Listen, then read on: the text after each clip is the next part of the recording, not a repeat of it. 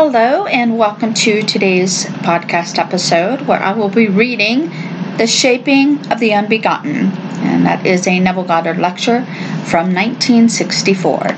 Tonight's subject is the shaping of the unbegotten. Naturally, we turn to the greatest book in the world to guide us in telling you what I feel about the shaping of the unbegotten, and that book is the Bible. The entire Bible is the Word of God, no matter how far it may exceed the limits of our logic. There's much in it that doesn't make sense, but don't tamper with it. Leave it just as it is, and time will prove that it is true. Here, the first creative act, we find in the very first chapter of Genesis. And God said, "Let us make man in our image, after our likeness." So God created man in his own image. In the image of God, he created him. Genesis 1:26 and 1:27. Now, when you read it carefully, what are the words? Let us. Let us. Well, they could stand simply for the plural of majesty, or God first consults with divine beings other than himself.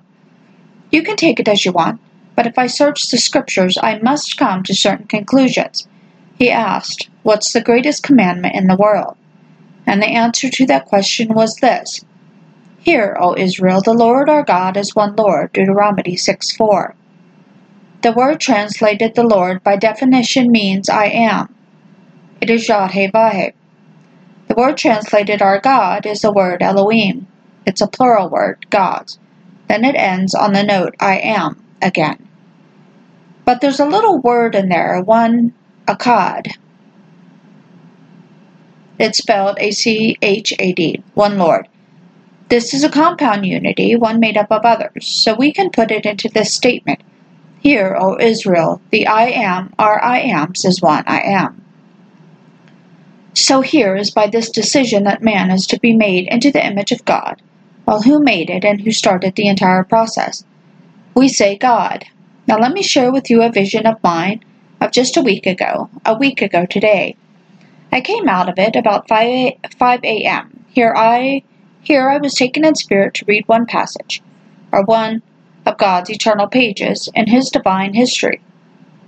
For his history is simply the unfolding of God's purpose, a movement of events from his promise towards its fulfillment.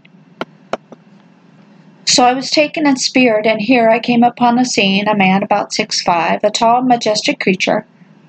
He personified courage, and this courage was based upon his faith in God, his absolute trust in God's ability to execute his promise. Here was this giant of a man, I would say 6'5", looking off into space at an enormous distance. It was not only space as I looked at his eyes. He was looking into time, looking far, far away in time to that moment in time when the promise would be fulfilled. As could he said, time to take that moment in time when the promise would be fulfilled. I just repeated that, sorry. As could be said, when it was fulfilled. Your father Abraham rejoiced that he was to see my day. He saw it and was glad. John 8:56. He was standing under an oak tree. The oak tree wasn't very tall, maybe the height of this room, and it almost was bare of leaves, just a few leaves. So you could actually see the entire structure of the tree, all of the branches. They were twisted and curled like the human brain. If I could have drawn a line around this tree, it would have been the perfect expression of the human brain with all of its convulsions. And in the tree, a serpent with a human face. And I knew that the serpent was articulate, but it didn't speak. But there it was, alive, the personification of wisdom and power. It seemed infinitely wise, and it seemed omnipotent in its power. As I stood there looking at the man who simply looked off into time, and this tree nodded and twisted like the human brain, and then coiled in the tree a serpent with a human face. Then the vision began to fade. As it faded, a book came before my eyes. It's the Bible, opened at the 17th chapter of the book of Genesis, and I began to read it, all in my vision. I read the first verse, and then it faded. So I got out of my bed, went into my living room, and got the Bible, and completed the chapter. The chapter begins this way. When Abram, was 90 years old, when Abraham was 90 years old, the Lord appeared unto Abraham and said to him, I am God Almighty. Walk before me and be blameless. Genesis 17:1. In this chapter, he makes a covenant with Abram. So it's Abram, and then later it was Abraham. He first changes his name, and the change of name must be consummated and sealed by the act of circumcision.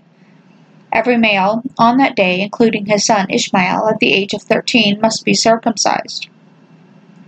And Abraham, at 99, he had to be circumcised. Then he makes you a promise that this son Ishmael will not inherit your kingdom, but I will give you a son, and you will call his name Isaac, and he shall be your heir. We are told he fell on the ground and laughed because it seemed to him ridiculous, or maybe he rejoiced at the good news. You can interpret as you will. I would say he rejoiced at the good news. But it is said in the book he prostrated himself and laughed, and said, I, 100 years old, for the promise was made, it would not be given you today, but next year I'll return in the spring, and your son will be born. It seemed summer to me when I saw the scene. It seemed summer, and so it would be spring if you took it in the way that you and I measure time in pregnancy. So I began to dwell upon this. I wondered, why the serpent? So you search the scriptures again, and here man begins his journey after being beguiled by a serpent. The serpent beguiled me, said she, and I ate of it. Then comes the banishment into a world that is a strange world. Well, who is the serpent? If I told you the serpent in the ancient world was called Jesus Christ, would you be shocked? The serpent is Jesus Christ, and yet you are told he's our Savior. While he who banished me also redeems me. Yes. Now listen to these words in the book of Romans, the 11th chapter, the 32nd verse. For God has consigned all men to disobedience, that he may have mercy on all. It was God and only God who consigned men to disobedience. So the first fundamental sin, recorded in Scripture, is the disobedience of man. And so the disobedience was ordered by God, that God could have mercy on all. If I were pure, never could I taste of the sweets of the forgiveness of sin. How could I? There would be no need for the forgiveness of sin. I would never know the sweetness of it, to forgive sin. If I were holy, could I ever behold the tears of him who loved me, and still loves me, in the midst of his anger, as he puts me through the fire? For that is my destiny, to go through the fires of affliction, that I may come out as his image, come out as God. So God actually becomes man, that man may become God. That's not poetry, that's fact. And when spirit possesses a man, he clothes himself with that man, puts him on as you would put on an outer garment. So God is wearing every garment in this room. Every child born of woman is a garment. An outward garment that God is wearing. The day will come when he completes his work in man, and he unveils, takes it off, and that man is God. That's the purpose. So, God becomes as I am with all my limitations, that I may become as he is without limitation. On the scriptures, I read it there, is not the slightest reference in the works of Paul speaking of the prenatal existence of Christ as a man. These are his words. Jesus Christ, who, though in the existence of Christ as man, let me go back because I repeated that. These are his words. Jesus Christ, who, though in the form of God, emptied himself, taking the form of a slave, being born in the likeness of men, and being found in human form, became obedient unto death, even death upon a cross, Philip 2:6. His form was that of God, and he exchanged it for that of a slave, and so he is a slave, playing all these parts. When he completes it and we awake, we are he. Christ in man is the hope of glory, Colossians 1:27. Were he not in man, he could not emerge from man. So Christ in man is putting us through all the paces, and he's doing all the suffering. For when he comes out, I am he. Therefore, if any man should ever say to you, look, here is the Christ, or look, there he is, do not believe him. Mark 13:21. Do not believe it for the simple reason, although it may not appear to you What you shall be, know this much: when he appears, you will be like him. 1 John 3:2.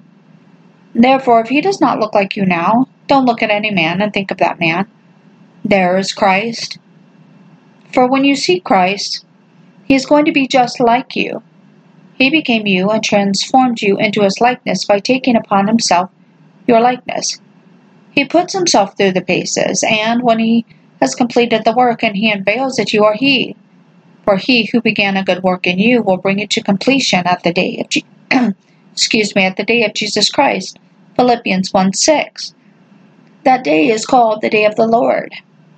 It was shown me so clearly when man comes into what is known as the day of the Lord, he has entered into the kingdom of God. It's called by a strange name which I've never used before, but I came across it recently, the Ogdoad. I wondered, what is the Ogdoad? Looking it up, it's simply the 8th number. That's all that it is called, the 8th number. He comes into the 8th, which is a new first. At the end of the 7th day, then he rose on the first day after the Sabbath, which is a new first day, or the 8th day. That's not explained, but it's implied, one who comes into the 8th number. In Hebrew, it is a chet, and its symbolic value is an enclosure, protection, a completely protected area, called the kingdom of God. An entirely new generation and an entirely new creation, and therefore a new body to function in a new world. And that's a body that he's working on and weaving in us, an immortal body. Now why the serpent? Why, of all the things in the world that should be the symbol of God, I do not know. I only tell you my vision. I saw it.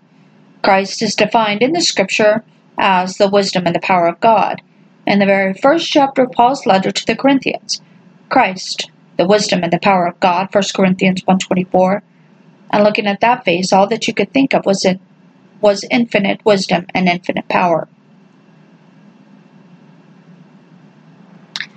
At the moment you wonder why a serpent, a human face, and yet not a thought crossed your mind. But wisdom and power woven into that face. The eyes of the man, no, I did not catch his eye, I simply stood and looked. But his eye was away into the distance, both in time and space.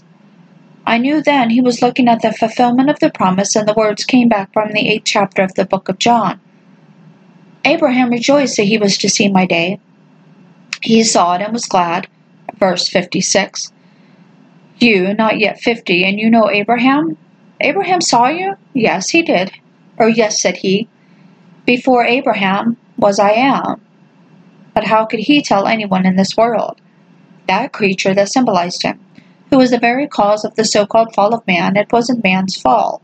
God deliberately fell. You go back and you search it all over again, and the word translated God, Yod-Heh-Vah-Heh. The verb is Heh-Vah-Heh. Its original meaning was to fall, or to cause to fall, to blow, or to cause the wind to blow. And the word wind and spirit are one in both Hebrew and in Greek. He caused it all, therefore, at the very last, he can forgive all. So he actually clothes himself with every being born of woman. So don't look for him elsewhere. You aren't going to find him. He is closer than your breathing, closer than your hands and feet. He is your own wonderful imagination. That's God. Just as he clothed himself with you, you are called upon now to exercise that same power and clothe yourself with your noble concepts in this world. Everything that is lovely, everything that is good, of good report, clothe yourself with it, and actually put it on like an outward garment. You can stand here and now, or sit here now and imagine that you are elsewhere, and clothe yourself with the reality of that elsewhereness. You can clothe yourself with the reality of success, of health, of anything in this world. You do the same thing that God did for you. He clothed himself with you. But the human being upon himself like an outward garment and walks, saying, I am. For that's his name. He has no other name. This is my name forever, the name by which all generations must know me. So as you are seated here, you are saying, I am. But you don't stop there. You say, I am John, I am Mary. And so you come down and condition it when you know what John means to you in the world, and you let it remain there. You limit yourself by the evidence of your senses and what reason dictates, and there you remain. But the limitless is in you, and he asks you to exercise it. Exercise it by assuming that you are now the man that you want to be. Remain faithful to that assumption, and live in it. It will come to pass, for the whole movement of events brings this promise, which is now God's promise to you, to fulfillment. You have a desire? That's God speaking to man. Clothe yourself with it, just as though it were true. And this is the shaping of the unbegotten. When the curtain goes up and you're exposed as you who began in time have no beginning, for God so completely became you, he has no parents, he has no origin, he's the origin of all. He has no ending of days, he's the beginning and end of all. And so you will know how this thing can happen, I who began in time at the completion of God's work upon me. When he gives himself to me, that I did not begin in time. I'm before and I am after. I'm not something that began when he contemplates his work, and it's God's purpose to give himself to me as though there were no others in the world, just God and I, and the same to each person in the world. So when he completes that purpose, we have no beginning, and that's called Melchizedek in Scripture. Without father, without mother, without beginning, without end of days. All enter into that same order of being, no beginning, no end. What a strange mystery, that here we are created in our image, and yet when the image is completed, image of the invisible God, that seal that was created and therefore began in time doesn't. It is God, no one with the gods, who made the decision to transform man into their image, and so becomes more and more like the sands of the sea, said he, like the stars of heaven. You cannot number that which is being created, and yet, though created, it is one with the Creator, therefore not created. It's God begetting himself, his actual self, individualizing himself as you, individualizing himself as every being in the world. When you see him one day, you see yourself, but you will see yourself with such beauty of features and such majesty of features and such strength of character that you would never dream in eternity that you could ever be that. And yet that is exactly what you are moving toward. When one day he awakes, this whole thing will be as a dream to him, the God awake. But it took this entire dream to produce his purpose, which was to give himself to you. So when we see Isaac in the 17th chapter, verse 18, hereafter, do not see Isaac or think of him as a result of generation. See Isaac as the beginning of the unbegotten, the shaping of the unbegotten. That's Isaac. He's just as you are told, they said. He laughs, or he will laugh. And he does when you see him one day, the symbol of your awakening. He will laugh just as you are told. He beheld my day. He saw it, and he was glad. He rejoiced that he would see it, and he saw it, and he was glad. The laughter is confirmed. He does laugh. So every little sign in that story is true, and day after day, men and women all over the universe are coming as witnesses to the truth of God's word. So the call has gone out since the firstborn took place, and the call is, call the next witness. Go and call him, he will come when prepared with his witness, because he must come to witness the truth of God's word. And he's called, and God's word is true. So we have two witnesses. One is the external witness of Scripture, and the second is the internal witness of the Scripture. So bring me the witnesses. For if two different witnesses agree in principle, it's conclusive. So bring the witnesses. And everyone will one day be a witness to the truth of God's word. For these things are eternal. They did not die and leave the world forever. They did not die. They live forever in an eternal imaginative world. For that creature that I saw, that majestic man, is part of the story of the 17th chapter of the book of Genesis. It was that was starting a journey. When you read it carefully, he goes on a long, long journey into a land where he'll be mistreated and abused, but when he comes out, his possessions are great, and so that's you. But that's the symbol of the journey. And you start with that courage, a courage based upon your faith in God, for there's no courage comparable to that which comes as a result of one's faith in God. So if I heard this very moment the voice of God, and it said to me the most impossible thing in the world, I would not allow reason to tamper with the word of God. I would know that he who promised is capable of executing that which he promised. And so, that courage comes only from faith in God. When you hear it one day, you never question it. You never question the voice, and though reason denies it, your senses deny it, you are supported by what you heard. Memory hasn't faltered, you know what you heard, and having heard it, you do nothing. And just as in my case I was told, do nothing. I heard the voice speaking in the very depths of my soul, that which I have done, do nothing. And then a wonderful picture before my eyes, where he had revised a decision of a superior of mine. God revised it and then told me to do nothing. So I did nothing, and 9 days later that revision was an objective fact. My superior called me in, unasked by me, and then once more corrected his decision by completely revising it. Just as I was told in the depth of my soul, do nothing. So that superior had no choice in the matter. He thought he had a change of heart, a change of attitude. He did have a change of attitude, but it was induced by God. God is playing all the parts in the world. So when you know what you want this night, just assume that you have it, and put it on just as God put this garment on. Assume that you have it, because all things by law divine in one another's being mingle, all of us. Therefore, if I put it on, I will influence every being in the world who can be of assistance in bringing to pass that which I have assumed. If you can be used, you'll be used, without your knowledge, without your consent. If it takes 10,000 to aid the birth of what I'm assuming, 10,000 will be used, for we are all one. And God has plotted it and planned it so that you will know, in the end, we are one. So, hear, O Israel, the Lord our God is one Lord, and that one Lord is simply a compound unity, the gods. Therefore all will play their part in concert to produce what was the decision in the beginning. Let us make man in our image. While man is being made in the image of God, man has been given the freedom to make mistakes. For he was invited in the beginning to disobey and yet forgiven for his disobedience. For he was actually invited to disobey and made to disobey by God, who assumed the picture of a human face and that which could only be the human spine.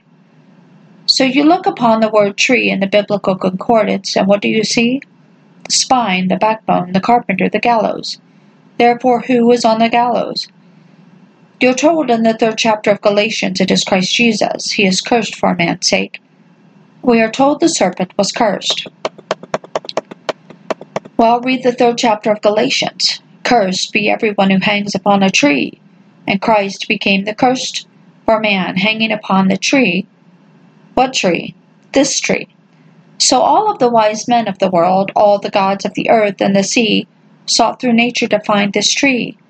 But their search was all in vain. There grows one in the human brain. That's where the tree is. That's the tree of life. And so the very trunk of that tree, which would be the serpent that you saw, would be the human spine, that spinal cord. One day you'll know it, and yet human. When you see the face, it's human. But what is the nature of that body? You can only hint at it. I'll tell you that it is love. Love is a human form divine.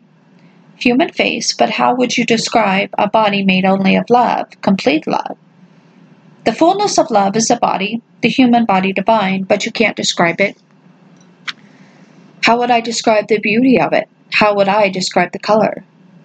You can't describe it, but I'll tell you love is the human form divine, and that's what is being formed in man, so he'll be clothed in it, and that will be his immortal body, his eternal body, in an eternal world.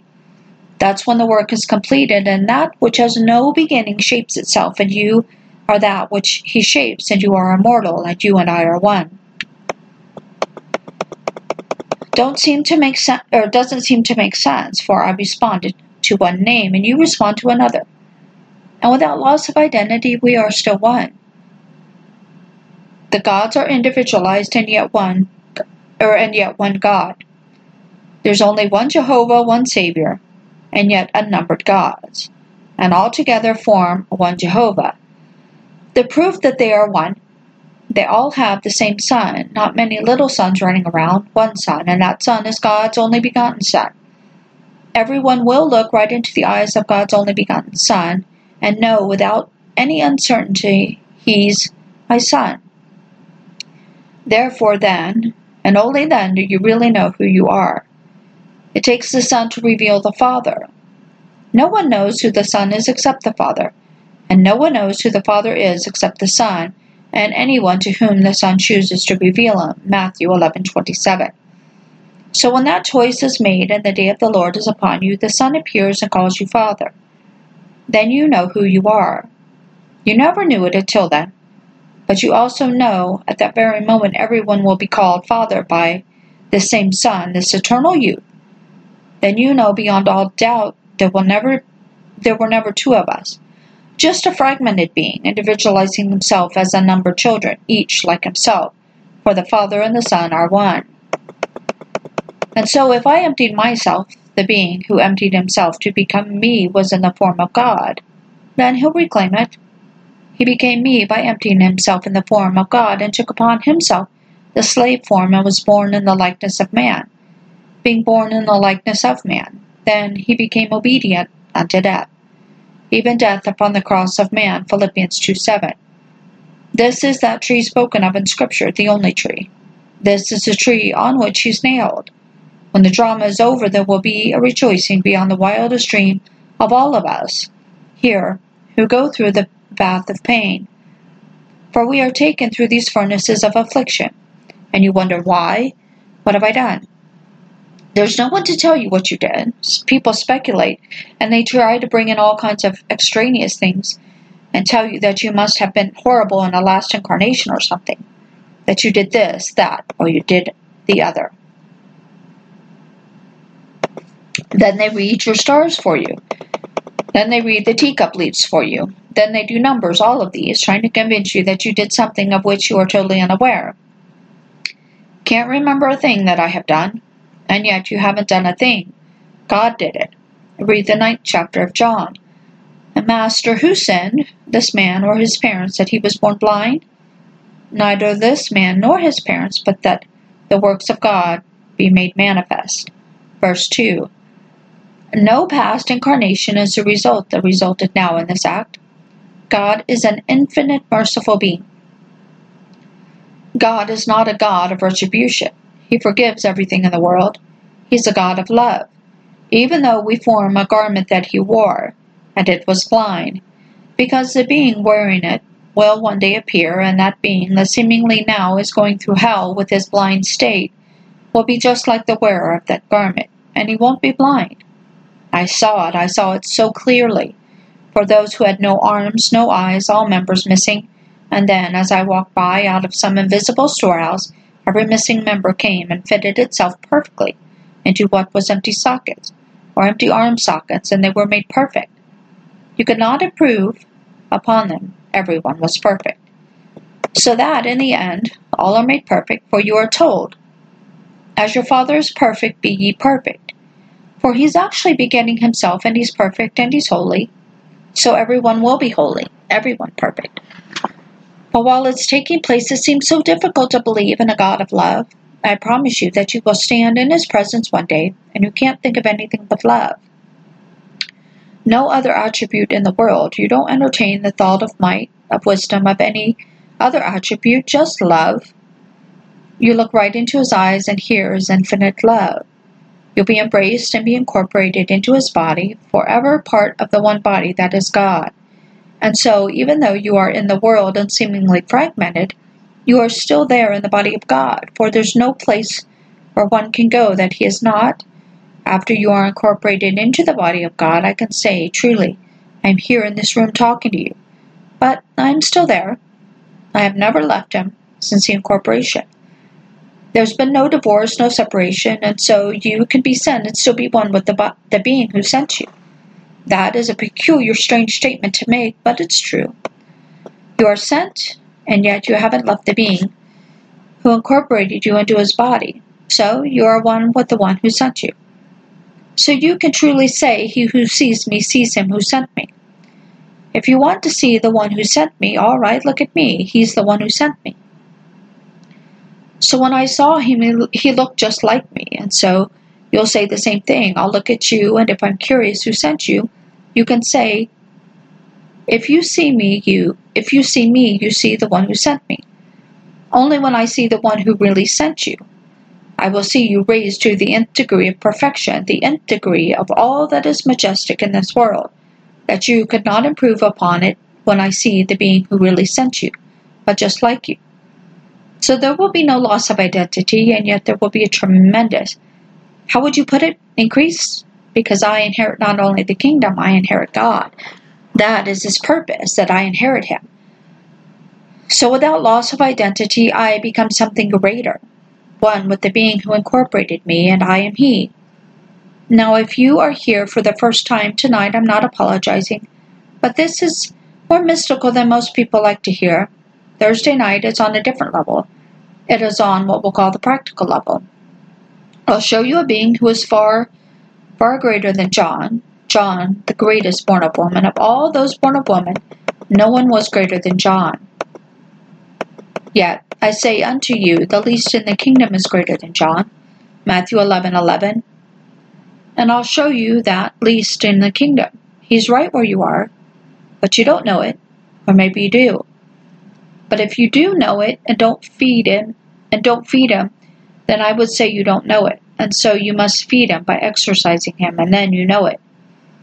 A friend of mine in San Francisco this past fall took the series of lectures, then he got married and thought he would go off to Mexico City. He wrote me this past week. I got the letter, I think it was on Saturday morning. He said, I took your tapes with me, but then I didn't have a machine to play them.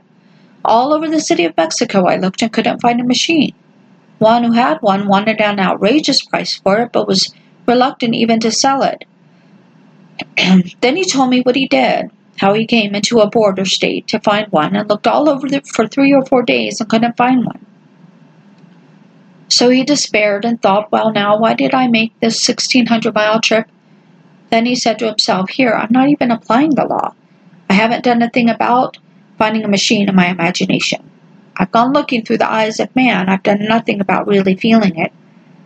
He said, I sat down and took that machine in my mental hand at the border going into Mexico, where no one would question my right to have it. Everything in Mexico is actually taxed 100%. You paid $100 for it, they'll tax you $100 for it, no matter what you bring in. If you receive a gift from this country, when you go to receive it at the post office, they value it at 100% tax on it. And so here I had my machine and my imagination going through the customs without any difficulty and no tax on it. I was just about to depart, and I went downstairs. I went into a little jewelry store, and I said, I don't suppose you would know of anyone in this city who would have it, or who would have, and he mentioned the machine he wanted to play my tapes. He said, isn't it strange I have one here? I don't sell them, but a customer of mine left one here in the event I knew of someone who would be of interest. Let me see it. It was exactly what he wanted to play the same speed. So with that, he asked the man what he wanted. He said, I'll bring him over. The man wanted $200 for it. Well, he said, it's worth the $200, but I only have $50 on me and my money is in Mexico. And there's not one person in the city of Nogales who knows me. They don't know me, so I can't prove that I am the person that I tell you that I am.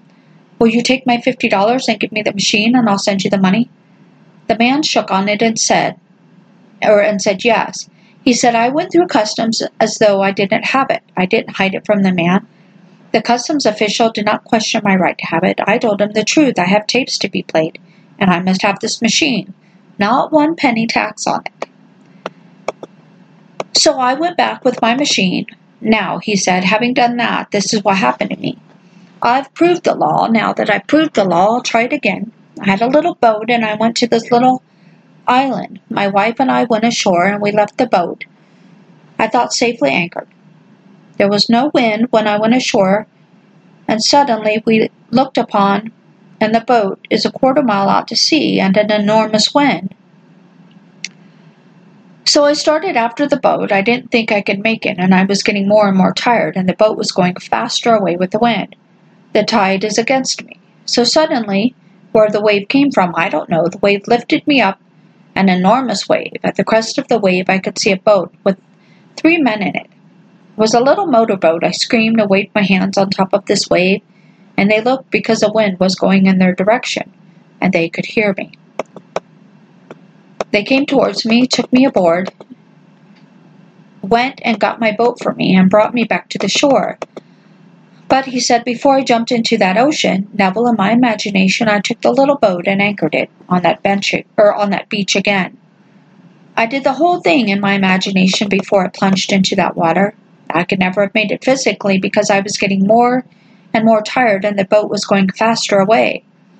On the heels of these two experiences, this is what I had.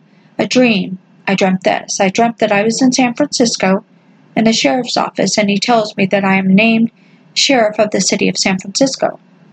I told him I didn't want to be a sheriff, but he said, "You are the sheriff."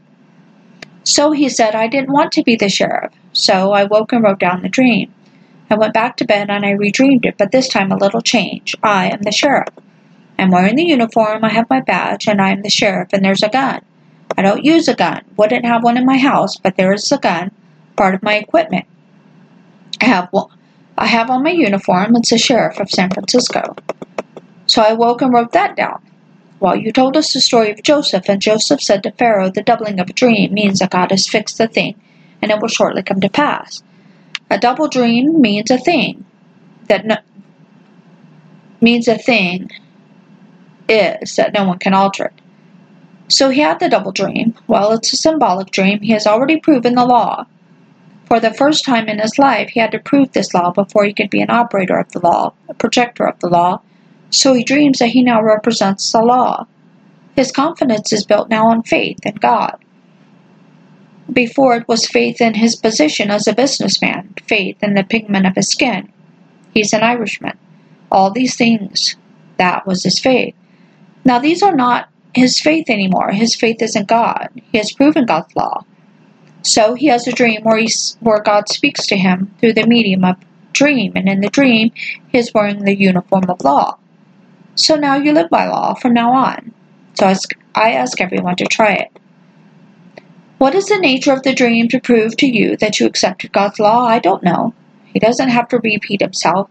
He can give you a dream this night if you really live by law that will convince you beyond all doubt when you wake tomorrow that you've accepted God's law.